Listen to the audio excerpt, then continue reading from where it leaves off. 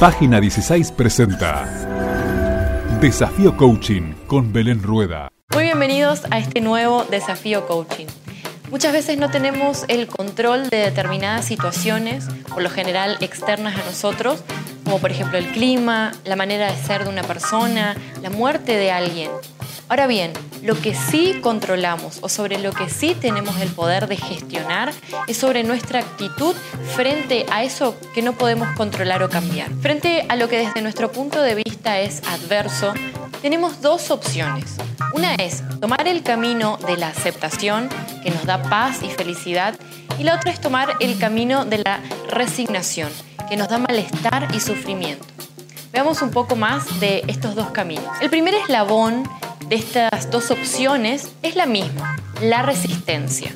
Acá nuestra actitud está caracterizada por la lucha. Ejercemos fuerzas, presionamos, pero nada pasa. Nos limitamos a una sola posibilidad, no vemos más allá.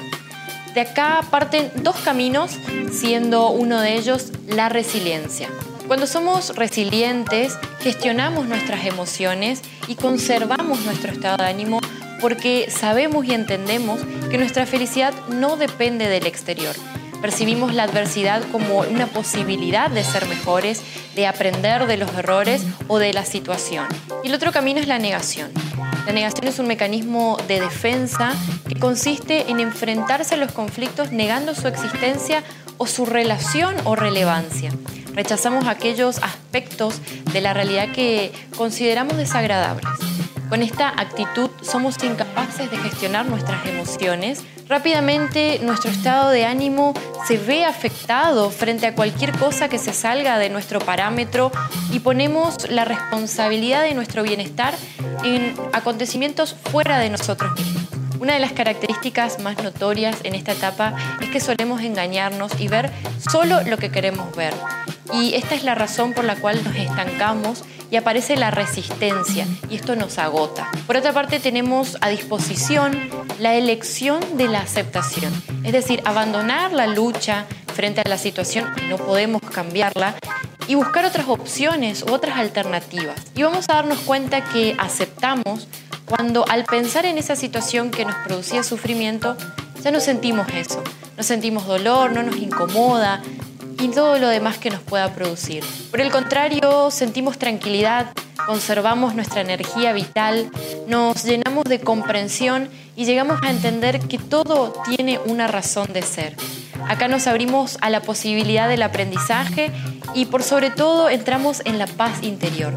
Esta paz interior es el estado de ánimo de equilibrio y de estabilidad interna. En el camino opuesto a la aceptación está la resignación, que implica conformarnos con la situación, experimentando un estado de insatisfacción continua, dando lugar al malestar, a la tristeza y en peores casos a la depresión. Mi invitación y el desafío que te propongo es que tomes el camino de la resiliencia, de la aceptación, para que lleves una vida más sana y en paz con vos mismo.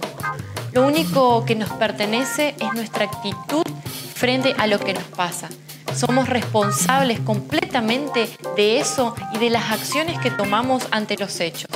El resto es historia. Te invito a soltar lo que no está en tu poder de control o cambio y elegir la actitud adecuada ante lo que te pasa hoy. Hasta el próximo desafío por Página 16. Esto fue Desafío Coaching con Belén Rueda por Página 16.